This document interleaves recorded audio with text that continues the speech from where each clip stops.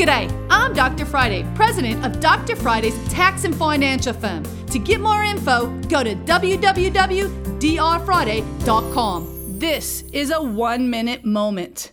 Pay attention to the required minimum distribution rules. We call them RMDs. Remember, the new law came out and it said if you, in the year you turn 72, you have to start taking distributions from your IRAs, your 401ks, your 503bs.